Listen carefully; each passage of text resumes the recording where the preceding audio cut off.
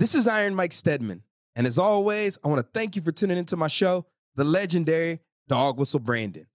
I'm fired up for the following episode of DWB as I get a chance to sit down with one of the original category pirates and business author, Eddie Yoon, a self-described strategy Yoda, category designer, and author of the book Super Consumers, a simple, speedy, and sustainable path to superior growth. I take pride in being an intellectual capitalist, what Eddie and his team at Category Pirates describe as the modern knowledge worker, unafraid of thinking about thinking and introducing ideas that unlock new value in the world. We have to read, write, and share our thoughts, something Eddie's been doing his entire professional career. During our conversation, not only do we discuss super consumers, Eddie also shares his frameworks for strategy, how to conduct research, and much, much more.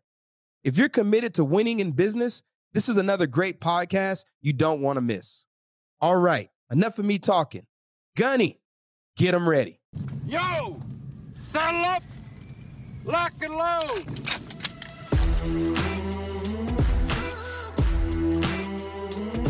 You're listening to Dog Whistle Branding, brought to you by the team at Ironbound Media and Flawless Acceleration, where we're building the next generation of confident, resilient, and badass entrepreneurs and brands to keep you in the fight and not face down in a rice paddy. I'm your host, Iron Mike Stedman, the godfather of Dog Whistle Branding, founder of Ironbound Media, and head of brand at Flawless Acceleration. Before we jump into the show, make sure you subscribe to our newsletter at the link in the show notes, or visit our website, dogwhistlebranding.com, to stay up to date on all things DWB and FA. All right, get out your pen and paper and get ready to build a dog whistle brand. Mr. Eddie Yoon, welcome to Dog Whistle Branding. What's going on? Thanks, Iron Mike. Super happy to be here. It's all good on my side. Hope you're doing well. Before I hit record, I told Eddie I have been living vicariously through him thanks to a mutual friend of ours, Chris Lockhead, who first introduced me to your content, Super Consumers, as well as a lot of the Harvard Business Review articles you had written about category thinking. And so I've been, like I said, a huge fan from afar, even referenced Super Consumers in my book and Category Pirates. Mm-hmm. And so I was like, man, you're on my hit list of people to get on the podcast because we have a lot of overlap, I think, in how we think. And one of the reasons I created my category, Dog Whistle Branding, was to convey that more isn't always better. Yeah. And I think a lot of entrepreneurs, particularly veteran-led brands, we think about getting more customers. What we actually mean, we want better customers. So more profitable customers, the ones that aren't the pain in the ass instead of just churning and burning. And I think even with podcasting, right, that's my point of view is that the future of publishing is audio. Yeah. I think if Peter Drucker was alive today, instead of just 30 different books, he might have 30 different podcasts, but that doesn't necessarily mean every podcast needs to have a bazillion downloads, right? You just need to have that core audience who is really leaning into what you're professing. And, and same thing with the customer segment. So really excited to dive into all that with you today. Absolutely. Just takes one conversation to change a life and change a business. So bring our listeners up to speed with Super Consumers for those that aren't familiar with the concept. Yeah. So Super Consumers, it's not, I wouldn't say it's a new concept, but probably with new applications. So it's good old 80-20 rule, right? The vast majority of anything, category economics, volunteer hours, donations to a nonprofit come from a very small percentage of people.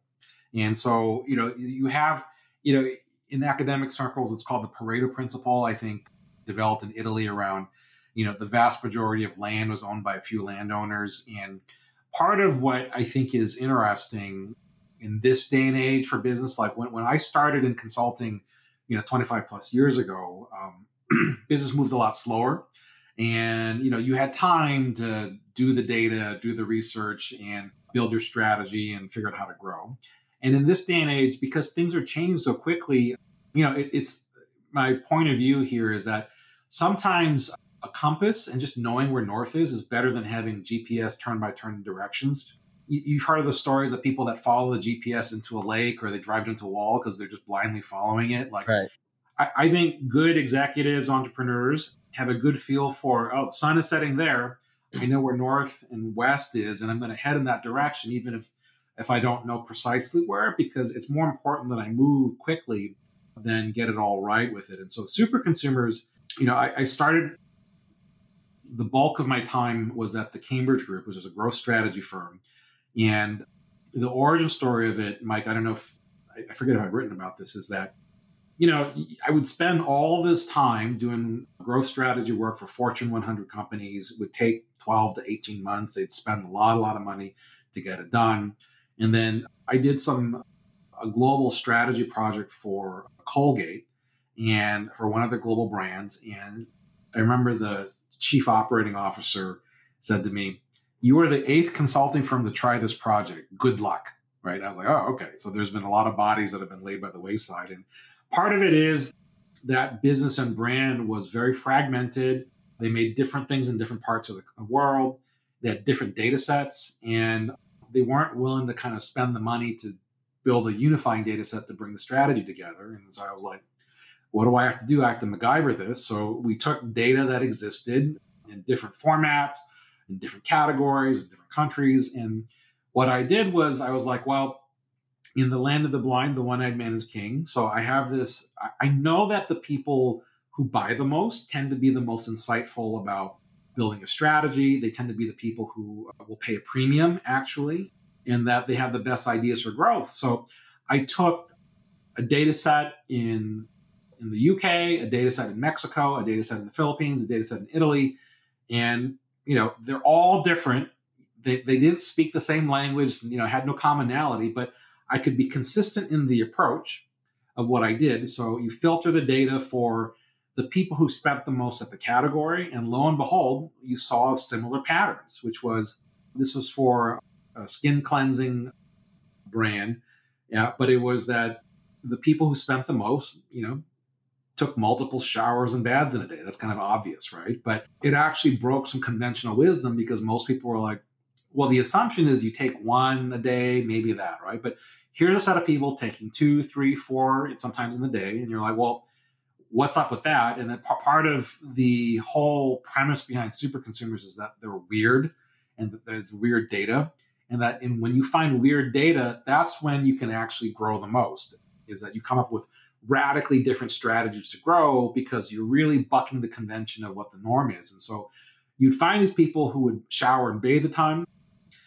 And then when you dug into the reasons, what was quite interesting was the differences and the similarities. Was that the differences were culturally like, we're British. It's about being respectful and polite to your, people. And in Mexico, it was, no, we're from our origin and our culture is from the Mayan and Aztec culture, and we have a higher belief system about what it means. And cleanliness is next to godliness. The Italians were like, life is about pleasure. You don't work to live. You don't live to work. You work to live.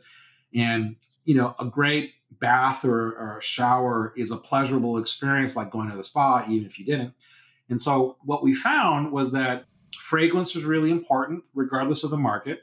So you had to have these natural, lovely fragrances. It could not be overly moisturizing, and it could not be overly drying, because you were showering and bathing quite a bit. So overly moisturizing was Dove. Overly drying could be some other, more astringent brands that are almost more prescription around acne and the like, right? And you had to strike the middle. And what they ended up with was a campaign that said, smell so good and feel so good, you'll want to sing in the shower. They launched it in Latin America, took off. The global brand grew 8%, like no one, and they were able to consolidate something. And so it was really from that experience, I was like, this simple idea, but applied in new and different ways, had so much power. I could move so much faster. Like I did that work in half to a third of the time that it would normally take. And it began to really open my mind up to, I got to great outcomes with my consulting approach. If a client had a lot of money and a lot of time, we could get to a great answer. They would make, billions of dollars as a result of it. But I was like, you know what? I can actually do this faster and easier and cheaper than I thought, which is not really, what my partners wanted to hear. Right? It's not really a good thing when you're part of a consulting firm. But what was very clear to me was that there was more to this. And so I started to do more research. You find that this 80-20 rule, the super consumer concept, applies in every category, in every country. My old firm was acquired by Nielsen, so I had access to a ton of data. And that when you kind of figured out that super consumers exist in every category in every country, they're smarter, so much smarter and more articulate than any other consumer out there, and that they allow you to ask them weird questions. So weird consumers allow weird questions like, hey, what would need to be true for you to pay 10 times more for this product or service?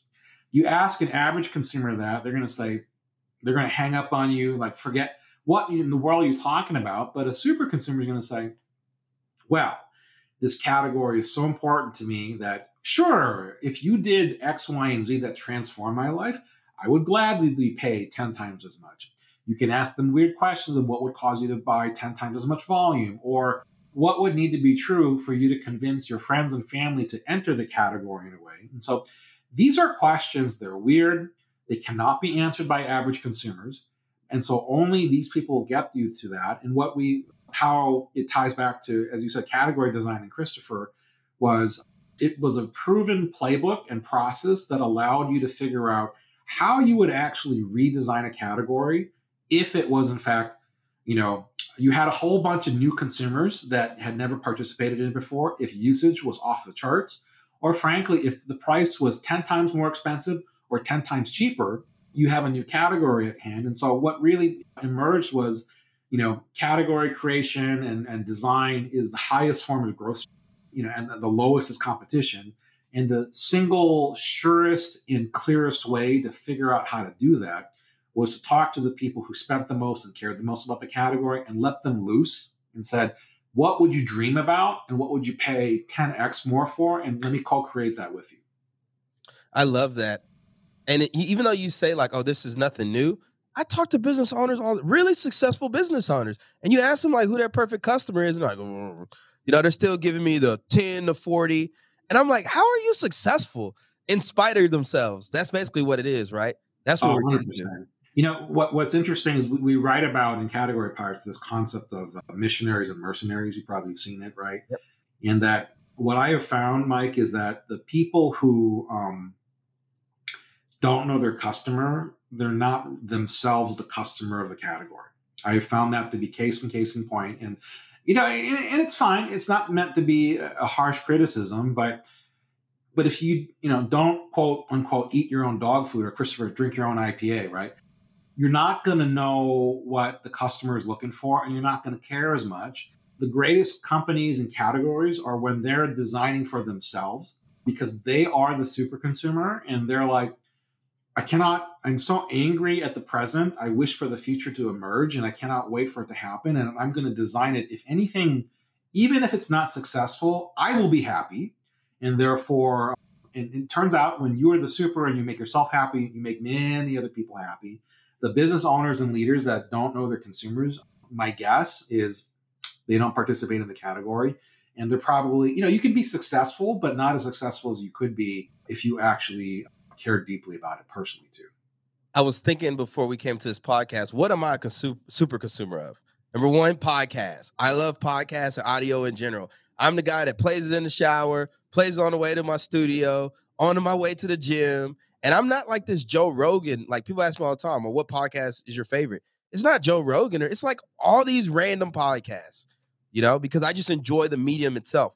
Like when I want to learn something that, like when Fox came out, special purpose acquisition, whatever, I didn't know what those were, right? So you know what I did? I listened to some random podcast by some financial advisor telling me what it was for like 30 minutes. So I'm a super of podcasts. I'm a super of coaching. So I invested in a business coach, right? Fell in love with it. Now I've had 2 business coaches. We're launching a new coaching brand. We're introducing this new category of acceleration coaching. But just like you said, I'm bullish on it. And the third thing is category design. So I've read every book, every newsletter. I read freaking, what's the Snow Leopard, like 3 times. Sure. Yeah. But I created a podcast to allow me to dive deeper in it and share my insights and invite guests on and everything. So it's obvious to me, but again, when I'm talking about category, when I start talking about perfect customer, I feel like, sometimes people are looking at me like I got a penis on my forehead because it's a non-obvious insight, right? And I feel like certain people have still yet to hit the I believe button on category when it's all around us. Right. It's like, how can you miss it? Yeah, no, I mean, I love that journey, and you're hitting upon probably the most important part of the book that I wrote, Super Consumers, was a super consumer of one category, a super consumer of many categories. And when you understand that insight, and you can kind of map out what the category constellation, like almost like a jigsaw puzzle, right? Then you get to such wildly different strategy options for growing your business. But like, just as you laid out, I mean, it makes complete sense that someone who loves podcasts and loves coaching and loves category design, I mean, you're a student of learning. You love to learn. You love business at some level, and you're a business person who wants to be creative, and you're probably, I'm assuming there's not as much opportunity to paint outside the lines when you're in the Navy and the military, right? But No, not at all. but somebody who has that discipline, that work ethic, and can follow orders, but also has the ability to, like, well, let me trailblaze slightly different. Like, that's a skill set that's incredibly important, and is probably why you dig all of this stuff beforehand, because like they're both skills are important, right? You can't have offense without defense, and having discipline and having creativity is wildly important. And category design is the merger of the two. And podcasts and coaching are all the ways you ingest new information, get feedback, so that you can design something entirely different with it. So I mean, I am not surprised, but that self-knowledge and that little anecdote you gave, Mike, is exactly what other people need to do, is that your best customers have that same constellation. And it's incumbent upon you to figure out what that is, because, one of the things I always joke about is a hypothesis rather, is that, there's been a lot of conversation about how technology is driving costs down, right? So technology is driving down energy costs. So the marginal cost of energy is going to zero because of solar and battery storage and, renewable energy. The marginal cost of compute is going to zero because of, chips and technology and, artificial intelligence. And one of the things I firmly believe is that the marginal cost of acquiring customers, CAC, is going down as well. Yeah. Why? Because a super of one is a super of 9 categories. And what does that mean? Is that if you were running a podcast business, that you would say, hey, let me find a buddy in the coaching business. I got perfect client overlap there. Or let me find a business, or let me find my category design brothers and sisters, and there's a perfect overlap there. And that more and more, what I think people will be doing from a customer acquisition standpoint is not spending money to buy customers and acquire them and, all of that kind of stuff, but also really taking my CRM and your CRM, and we're going to do a data potluck. You bring your stuff, I'm going to bring my stuff, and we're going to share. No one spends any money, but everybody walks away with more customers. And that, to me, is the future of marketing. It's the future of growth. It has bad news and omen for advertising in the way that we traditionally understand it in all forms. But more businesses should thrive as a result of it, because if you can grow your business spending less on customer acquisition, that's more money you can plow into innovation, more money you can plow into, designing a legendary category and company. And if you can do that, then you can charge more. Like, we are just about to enter an age of abundance like no other. Yeah.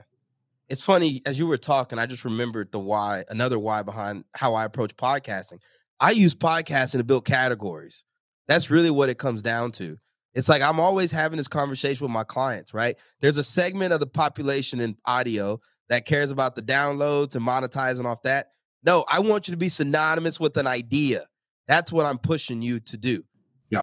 It's like, what do you want to be known for? And the podcast and having these conversations is a great way to do it. And you said something that I caught on to probably like 2 months ago, of like, okay, as a brand strategist, I'm always writing these strategies and stuff for everybody, but things are constantly changing, right? And so how can I create a strategy that actually gives us a little flexibility, some wiggle room, while maintaining that clear North Star? And what I've started to do is implement Roger L. Martin's Playing to Win framework when I'm briefing my brand strategy. So, hey, what's our winning aspiration? Where will we play? How will we win? but that's a thesis at best, but it still gives us left and right lateral limits to operate in. And then we're making decisions and choices and stuff. I'm trying to force the client of like, is that getting us closer to that North Star or off it? Instead of like, here's a step-by-step playbook, yada, yada, yada. Because stuff changes all the time. 100%. Yeah. Now, you said data, right? So you did all this data research and everything for a lot of these big consumer brands. But you know, a lot of early stage founders are listening. And one of the things I learned from you all that I'm able to articulate now is that data sometimes is good when you're looking at the past. But when you're headed into the future, you create new data for yourselves. So it can't necessarily be you don't want it to be a hindrance for you. How do you help clients understand that? Like understand this idea that like, hey, we're creating a new future for ourselves. And so we're going to take actions that are going to manifest that, you know? Yeah. Yeah. No, I mean, it's I always say there's two types of data of performance, which is really about the past, and data about potential, which is about the future. Right. And you got to have a blend of both. Performance data about the past, because you don't want to be disconnected from reality, but potential data about the future is radically different. And so, you know, there's a lot of different ways to think about it. But when you're trying to look for predictive data, one of the things I find is it's really important to be a time traveler, and that so there's a concept I write about in my book called super geos, right? And it's the whole idea of some local markets are way more ahead on purchase or advancement of a category than others are. And that if you understand that, you can actually see the future today. And so, you know, the example that I give is I did a lot of work for Keurig from 2011 to 2014. And, you know, it's shocking to me how long it took some of the major coffee brands to catch on that single serve coffee was going to be a thing. And, you know, they would look at why they couldn't see it is they'd look at the national average. And national average are my two least favorite words in all of data. It's like, who cares what the nationwide average is? It doesn't tell you anything about what the future is going to look like. And you're far better off taking, so if you took single serve coffee penetration data and you looked at it at a state level, at a city level, at a DMA level, or at a zip code level, and then you arrayed it from high to low on a per capita basis, you would see wild variance. Like the data would not be the same. And that's the misleading part of an average is it flattens out all the nooks and crannies of the data and renders it useless. Like, what's the point of all of that? What you're really looking for is the weird data where you say, why in the world is single serve coffee in Mike's neighborhood so much higher than in mine? What's going on there? Is that just an aberration, or are they just ahead of the curve? And what are the things that can explain why they might be ahead of the curve? And that this kind of search for weird is something that most people do not like to do because people tend to be uncomfortable with weird or different, right?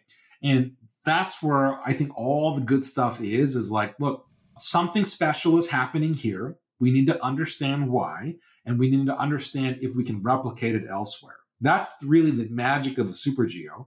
And how you look for data about the future is just recognizing that, you know, we may or may not be living in a simulation, but not everybody lives in the same time zone, obviously, because, you know, when you look at California, way more percentage of the cars are electric vehicles than in some other parts of the country.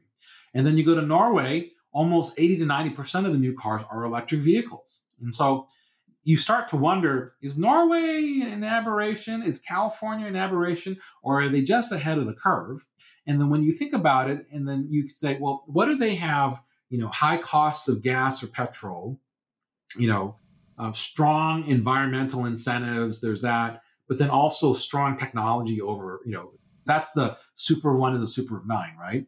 And then you look at that and you say, is it more likely that, gas is ever going to be way cheaper or way more expensive going forward? Is it more likely that this whole idea of green and green tech and caring about the environment, is it going to go up or going to go down over time?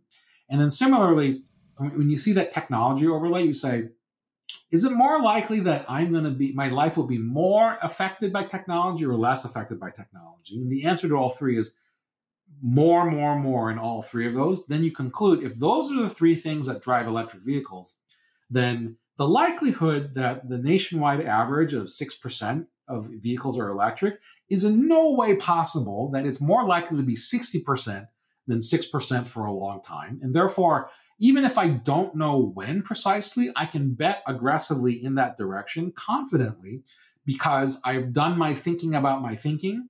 I've looked for the data that is available today that tells me about tomorrow through super geos. And I I went down the why rabbit hole 7 times to figure out what it is. And so this to me is the great value and advantage that an entrepreneur has that a large company does not, is actually the absence of data. Large companies have too much data. They spend way too much money on the data, and they're almost a prisoner of the data. You can't make a radical decision because the data says that electric vehicles are 6%. If you're an entrepreneur and you're not shackled by that data, you can be thoughtful and creative about predicting where things might go and make a differential bet. And frankly, that's the reason why entrepreneurs succeed in a way that large companies often don't. I worked on a project with a couple of my friends from Harvard Business School, 2 Marine officers, Mhm. night and day, Eddie. I'm like, look, let's get a Google Doc and start going because I need data, right? I need some pattern recognition. I need to test my assumptions quick. They're trying to plan and do the processes. I'm like, listen, man, we got to move. Don't worry about that stuff yet because I already know how it is. And if we're going to run into a roadblock, I'd rather run into it sooner rather than later based off of real world data instead of like all these assumptions. And I see that happening like over and over again. The entrepreneurs that stay alive, we kind of have this pattern. We understand how it kind of works, right? Versus people is their first time in it. They're trying to be just so perfect. They want to do their little business planning and everything. And it just doesn't work like that. Yeah. No, I'm looking at your lovely visual with your commander's intent and engagement area. Like, yeah, big companies, people who often have studied a lot of this, they stay in the commander's intent engagement area. There's so much more value in just getting out there. And the one that I'm of your visual that I'm really digging is gain a foothold.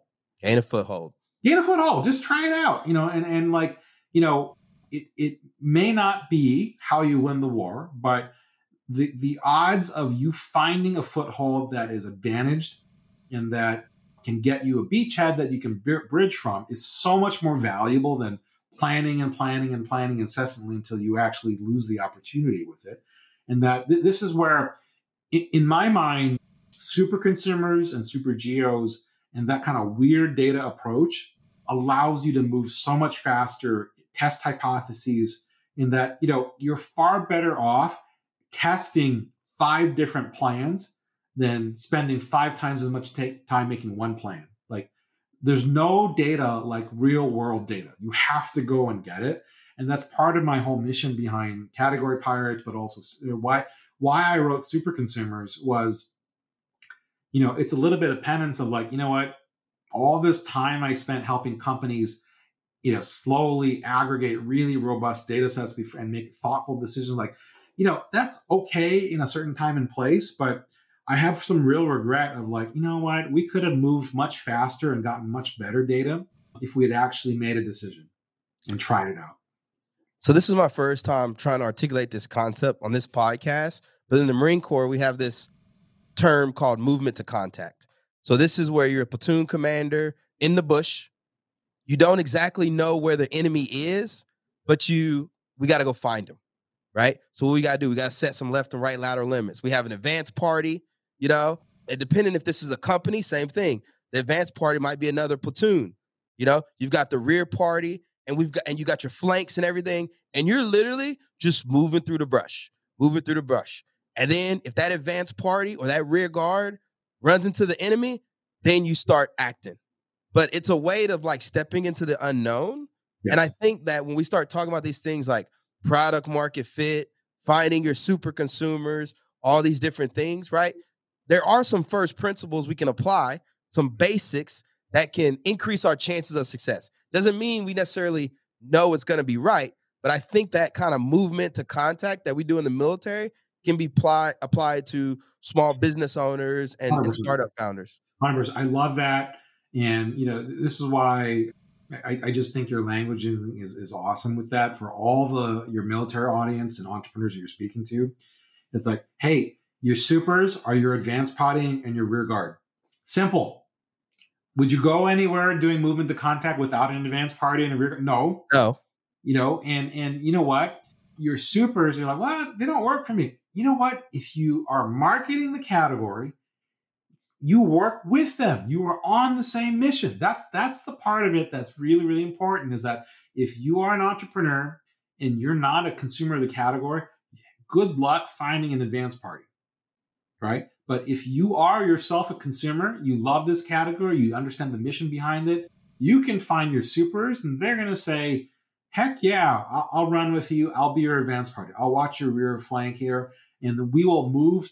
And you know what? They're going to say, I am so thrilled that your company is, in both, in the business and the military sense of the word, we are looking for the enemy. We're looking to find where the edges of the new category are. They're going to be so excited to go with you that you're going to find legions of people to help out. I mean, there's a reason why Elon Musk can say, hey, I need help delivering these cars. And Tesla consumers come out of the woodwork to deliver cars for free. There's a reason why great brands and great businesses and categories have super consumers that are constantly evangelizing it and saying, you need to do X, Y, and Z, right?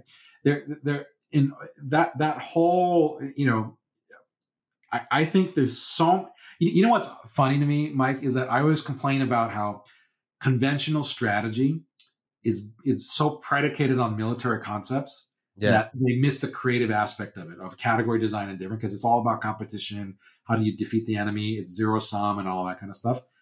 That being said, some of the more, the double click of the military concepts like movement to contact, all this stuff, so valuable in category design that, I actually think that, the military, we owe so much to the military for all this technology that's been created through and from them that ironically, that kind of more than one thing can be true. Some of the worst things we know about strategy come from the military about competition and zero sum, but some of the best things that we know about category design are also concepts that have been built or can be leveraged from the military, and that, veterans should be the best at category design. Yeah.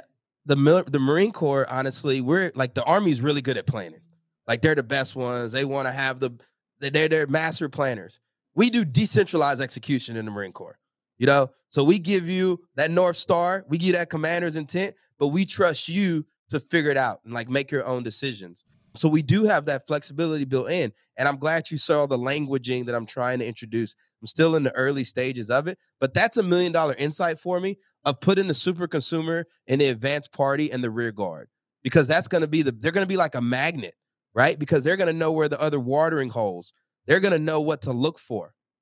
100%. And you know what? It's going to be, what's hilarious, Mike, is that we can riff on this concept all day long, is that they're not only the advanced party, but when they come into contact with the enemy, a competitive brand or company, those are their super consumers too, right? So it's, it'll be, it's not going to be antagonistic. It's going to be, oh, okay, I see you, competitor. You're here. This is where you want to be. Got it. The advanced party can come back and say, you could go there. They are already there. And the beauty of a super consumer, because they buy the category, not just your business and brand, is they will tell you the good and the bad and the ugly of your brand and your business vis-a-vis everything else in the category, right? So not only are they going to be like, oh, we got contact here, your enemy is over there, but they suck at X, Y, and Z, and you are amazing at A, B, and C. Therefore, you should not be afraid. Go for it. Or they're going to say, no, you know what? For this particular use case, they're really good. And I'm sorry, you do not have it. Move on, go somewhere else with it. You are a strategist, and I feel like you lean into it, right? Intellectual capitalist, right? You write the books, right? You sell these visions, you create category pirates. But for early stage founders, right? How do you get them to buy into strategy, let alone implement it. Because I see a lot of people, they'll come in, they'll do the strategy work, etc., but then they don't actually implement it, right? Yeah. Like I have a client right now that I'm working with, right? And just like you said, like I can't predict the past, but we're focusing on tech enablement for nonprofits. And here's what I do know, that like everyone is going to be tech enabled at some point or they're just going to die. That's a fact, right? If you want to compete in this market space and you want to be sustainable, you're going to have a tech component to your nonprofit, to your small business and stuff, et cetera. And then when you start talking about super consumers, none of them are represented on the website and the branding. So it's like, oh, they do all this work, but they're not implementing it. And Yeah. so like, how do you get them to nudge and what does that look like? Well, one of the key things that I think about, actually, we've written about this as well. The whole idea of thinking about thinking is the most important kind of thinking, is that I let people self-select, whether it's large company or entrepreneurs, however you want to come at it. And I say, look, there's 3 types of strategy. You can be the winner. That's competitive strategy. And that's predicated on, whatever I do, better product, lower price, doesn't matter. I just want to win, gain more market share. I go up, you go down. That's kind of the mindset there. Second type of strategy is be the best. I may or may not have the most market share, but I will darn sure tootin' have the best product, the best technology, the best sales force, the best marketing, the best cost structure, whatever else it is. And that's what they stand for. And that's their whole fixation, is how do I make sure I'm the best? And you think about all the books that have been written about that stuff, right? Competitive Strategy by Michael Porter on the first one, Good to Great, Jim Collins, second one. Like, the vast majority of business books and thinking on strategy fall into one of those 2 camps. Third strategy is be different. I'm going to create something new. I'm going to fill a missing in the category that doesn't yet exist. And you know what? Like, I care less about what has been done versus what could be done. And that's where category design and super consumers really lends itself nicely to that. And so what I often say is that, look, you are probably one of those 3 camps. And you may not be aware at a conscious level that that's how you think. Because I guarantee you, your friends from HBS have been trained to think competitively and be the best. It's one of those 2. They are not trained to be different, right? And so the just recognizing and allowing people to self-identify where they are makes a huge difference. And at least you know what you're working with. So then now you're not speaking a different language to them. If they're speaking in the language of competition, or they're thinking the language of, being the best at X, Y, and Z. And that, what I'll often say is that you can be successful in any one of the 3, but the greatest abundance and highest odds for exponential success comes from being different in creation. And that may not be you. That might be wildly uncomfortable. And you're just better off at like, look, no, I'm just going to undercut them on price. I'm going to move faster than them. I'm going to offer more benefits. And that's what I want to do. Or, I'm just going to speak to the people who care about technology for technology's sake and just market to them. And that's good. But at least that way, what kind of entrepreneur you're working with, and that you can have a clear conversation with them about it. I love this because I just wrote a brand strategy for a client in the dumpster rental space. And literally his competitors, or the category kings in that space, all vanilla, right? They got no LinkedIn profiles, they're family run businesses for like 35 years, right? Nothing edgy, just plain vanilla. And you know what my strategy was for him? Be different. You're an Air Force veteran. You're African-American. You've been to combat. I was like, we need to brand the hell out of your dumpsters like Captain America or something. And just show up on the scene. Because when I looked at all the different ways that we could differentiate, African-American, veteran, also worked in law enforcement, I'm like, we need to package all that together and radically differentiate. And like, you can probably tell by just hanging out with me, like I go with being different, right? I just don't like being vanilla. Yeah. And then if you're not getting through to an entrepreneur or an executive, it's probably because they're stuck in one of the first 2 buckets. And you're speaking French to them and they're speaking Japanese, right? And so, but what I love about your dumpster example there is, this is one other tool and technique that you can use to kind of ferret out which kind of strategy bucket do you fall into is, people talk about product market fit, which we don't like because it assumes the past, but we like founder problem fit. Yep. Right. And so what you just said was great. You're a military vet, you're African American, you've seen combat, you're ex-law enforcement. Founder, that's your founder story. Now, how does that fit to the problem that you are trying to solve? Right? And that when you can explain this founder and their backstory is so perfectly suited to this particular category problem, then any prospective customer, investor, or recruit is going to say, I don't know if this is going to work, but I know who they are and I know why they care. And those two things up the odds of success in a way that is just like different than why a product market fit. My product fits an existing market and therefore I have a chance to win. But there's nothing quite like founder problem fit of like, we may or may not have a problem, but or a product, but I know this founder takes this problem deeply personally, and that he or she will not sleep or rest until it's solved. And that if I put my money either as a customer or an investor or my time as an employee with this person, that at least I know they care quite deeply and they're going to move like it matters. Versus somebody who's like, well, I was looking for the easy thing or this and that. But that the very best thing you can do as an entrepreneur is founder problem fit. And if you cannot come up with founder problem fit, you're probably in the wrong category or solving the wrong problem. Avoiding speculation like crypto. Whenever I meet people in Newark, they're like, oh man, I'm about to do NFTs. I'm like, bro, you can barely use a computer. That's right. Like, what are you talking about? Like, you don't know anything about this space. 100%. Yeah. The founder problem fit doesn't match. And you're not solving what is the problem you're solving for? I don't understand it. And how do you fit in as that savior for that problem? So now you have a profound mind. You're probably a autodidact like me. You've read the best strategy out there. You're playing at the highest level, right? You're contributing for Harvard Business Review, and you've created this amazing platform with Category Pirates.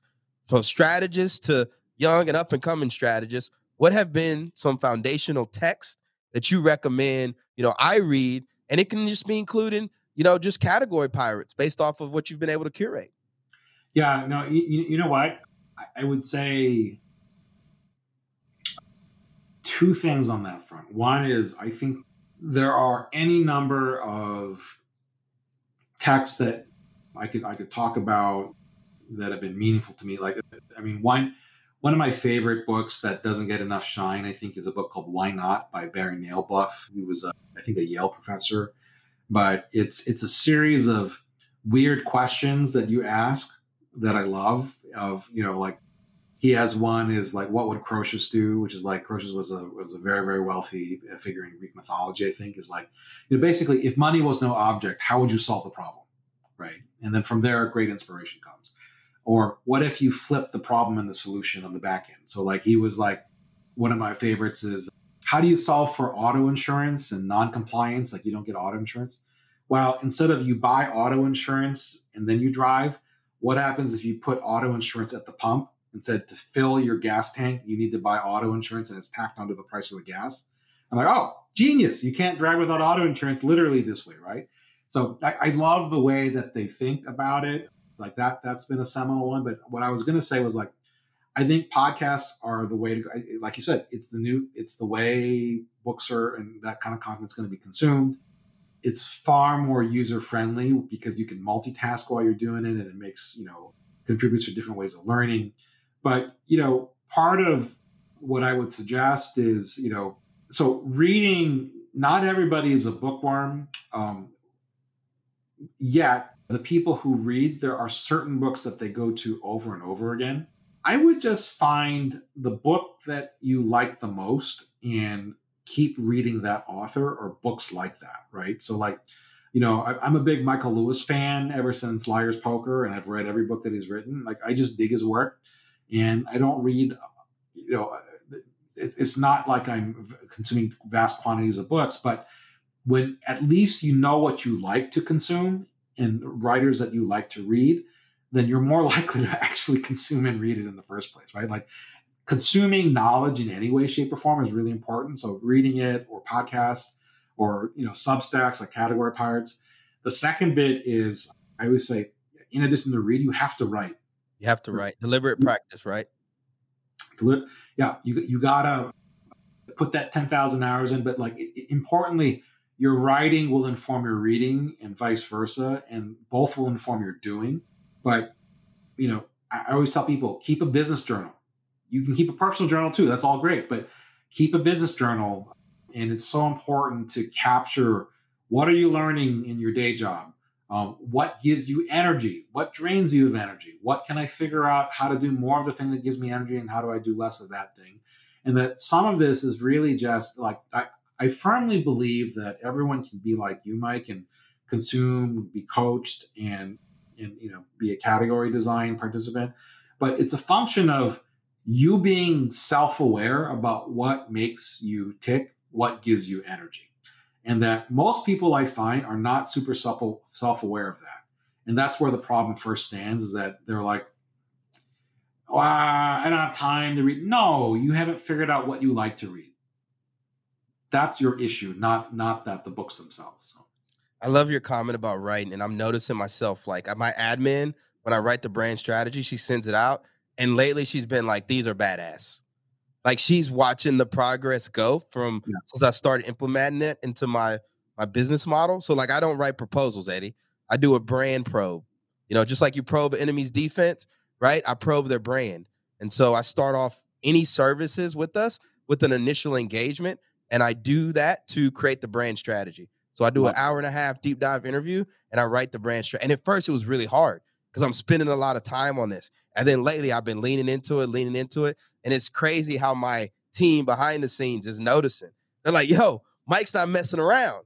And I'm finding myself up against it now, writing out these point of views, right? And that's why I reference the term deliberate practice, because everybody thinks this stuff is instant success. It's not. Just like even doing this podcast, right? This takes time to learn. You got to show up.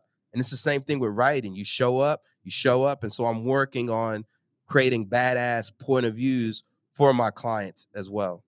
I love it. No, it's great. And you know what? I wish I had started writing sooner, because it's one of these, they don't teach you to do this in school. You learn by doing. And so like I'm it's exciting to hear you talk about like your team is like, oh, wow, Mike's really, that's leveling up and all that. And then, I mean, the other part of it is like, I'm just so taken, like there's probably no institution that's more respected for its execution than the military. And, what you described, probing your defense, I love that. It's more weird data that you're gathering. It's not going to cost you a lot.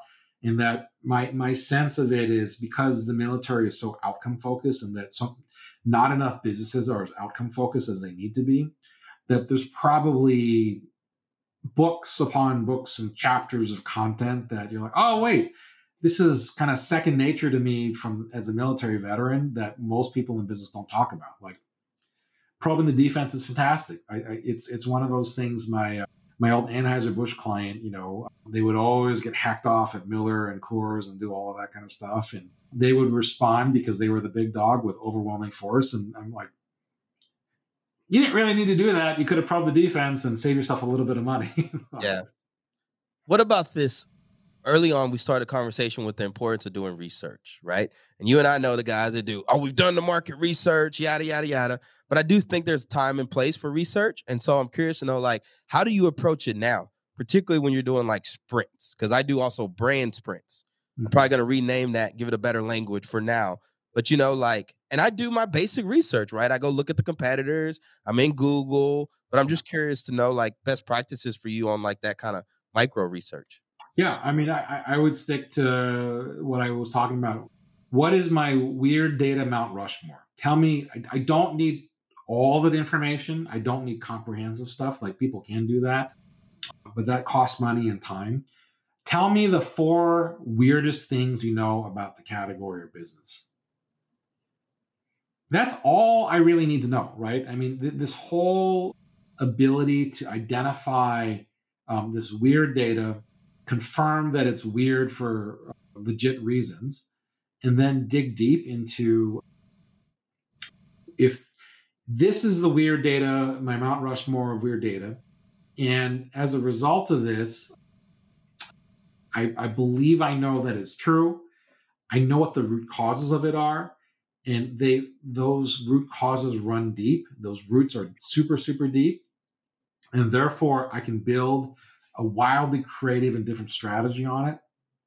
Perfect. Like I'm a big believer in nowadays that you don't need a lot of data and a lot of research. You just, if you have one really weird bit of information that's robust and has deep roots, and you can go down to those roots and then figure out a what if strategy from that, then you're good to go. Even thinking about like your Keurig example, right? That area code probably had a lot of office buildings, right? 100%. And then that's when you were like, oh, wait a minute, you know? And that was whole Keurig thing was like all these business owners, they don't want their staff hanging out at Starbucks for an hour and a half, you know, waiting on a mocha latte. You know, they would very much rather invest in a Keurig single serve coffee machine, you know, and it makes sense. And then guess who's the super consumer of Keurig? Yeah. Building offices, business owners, etc. You nailed it. You nailed it. I mean, that's the part is like just that one insight.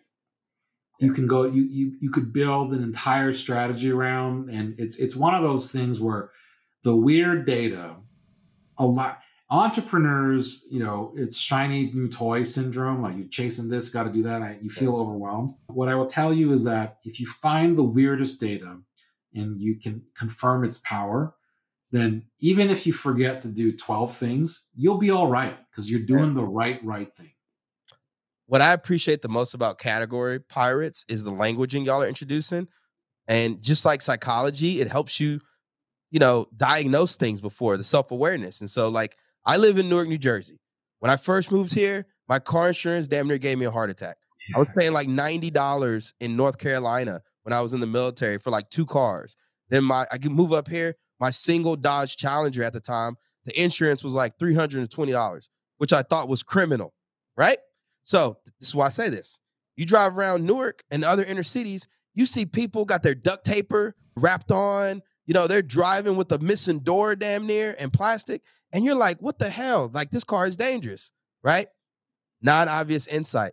Insurance is so high, especially in these low-income areas, that they drive around, they don't even have car insurance. And the vehicle is what? Their number one way to get to work, to and from, right? So somebody can look at that and be like, why are these busted ass cars even on the highway, right? But the non-obvious insight is that they can't afford car insurance and that the insurance rate is so high. It's not just them. It's the fact of when they have rent, they have their family to take care of and food, right? Car insurance gets put on the back burner and it's so high that it actually prices them out. Yeah. No, I mean, I think that's really, really important. And so if in car insurance is too high, you drive a car that you're not afraid to get scratched up or whatever. And if that happens, then how do you drive as a result of that? You know, like there's a whole set of ripple effects that have become really quite interesting. And I think, as you said, like understanding that and, you know, I mean, and especially doubling down on the inside of like, wow, you might assume someone's going to be reckless because they're driving a car they don't care about. But if they have a particular job that they depend on and they need the car to get to work, you better believe they're going to drive carefully and they're going to be a different risk. And that actually, you remind me of work that my old firm did for Allstate, which was, it's ironic that safe drivers get screwed in all of auto insurance. And because all your insurance is there. You pay what you pay because they have to cover the price of speeders and people who are dangerous drivers and everything else. And that people who are safe drivers understood it, and they hated it. So what Allstate did was we helped them build Your Choice Auto, which was, hey, Mike, I know you're a safe driver, and I'm glad to treat you like a safe driver, but you're going to pay me a premium on my policy to treat you in a safe way. And then over time it'll go down. But like, you know, what you're describing is there's a huge opportunity to reinvent what car insurance looks like in Newark, New Jersey, if you understood the local market and you understood the risks with it. But there's no reason why you couldn't do something for far less than $320 a month. So, sure. Well, Eddie, This interview surpassed my expectations. You were one of my dream guys to get on the podcast. You got to let Chris know. And you've given us so much time and so much value. This is not contentless content. We're actually adding value to the community. But how can we help you? Tell us, we got military veterans tuning in from all over the country, all over the world. How can we elevate the work you're doing, either at Eddie Would Grow or Category Pirates, you name it? Yeah, no, thank you for that, Mike. Hey, Pirates is our mission. As a consultant, I can only work with a few companies at any given time. Category Pirates, I can share all that I know with as many people as possible. So I'd love it if anybody wants to, jump on for a free subscription, or, we're happy to offer any of, the Dog Whistle podcast listeners. If you ping Mike, he'll forward your email on to me, and I'm glad to give you all a free week comp trial for that. So that's not an issue at all, and that'd be great. Secondly, I'm part of another business called Glow 2 Facial. It's a next-gen facial, and we just had our brand launch. It's oxygenation. It uses their body's natural superpowers to heal from the inside out. It's a great facial that you feel stingly, and it's going to work. And so if anybody is into that category, you should go check it out. Look for your local Geneo provider to go get it. So will do. And I'll do a couple of things for you, Eddie. I'll include a link to Category Pirates in the show notes. I'll also include a link to your book, Super Consumers, as well. And appreciate you for spending this time with us. For all our listeners, make sure you subscribe to the Dog Whistle branded newsletter at the link in the show notes. If there's a topic you'd like me to cover on the show or in the newsletter, shoot me an email at mike@weareironbound.com or message me directly on LinkedIn at Iron Mike Stedman. Until next time, peace, love. Have a great rest of your week. Dog Whistle branding is brought to you by the team at Ironbound Media, where we blend strategy, storytelling, and podcasting to transform veteran-led brands into dog whistles for your perfect customer. We believe that audio is the future of publishing, and we're committed to leading the movement for the veteran entrepreneurial community. You can learn more by visiting our website, ironboundmedia.com. This series is powered by Flawless Acceleration, a new type of coaching organization blending the old school with the new school by providing one-on-one and group acceleration coaching to help you and your team win in business. We're not here to wear name tags, drink stale coffee, and sit in conference rooms telling each other how great we all are. You can do that at your Chamber of Commerce or some other networking group. We're here to fucking coach. We're proud to support veteran and other badass-owned businesses at every stage of growth. You can learn more and get more at flawlessacceleration.com.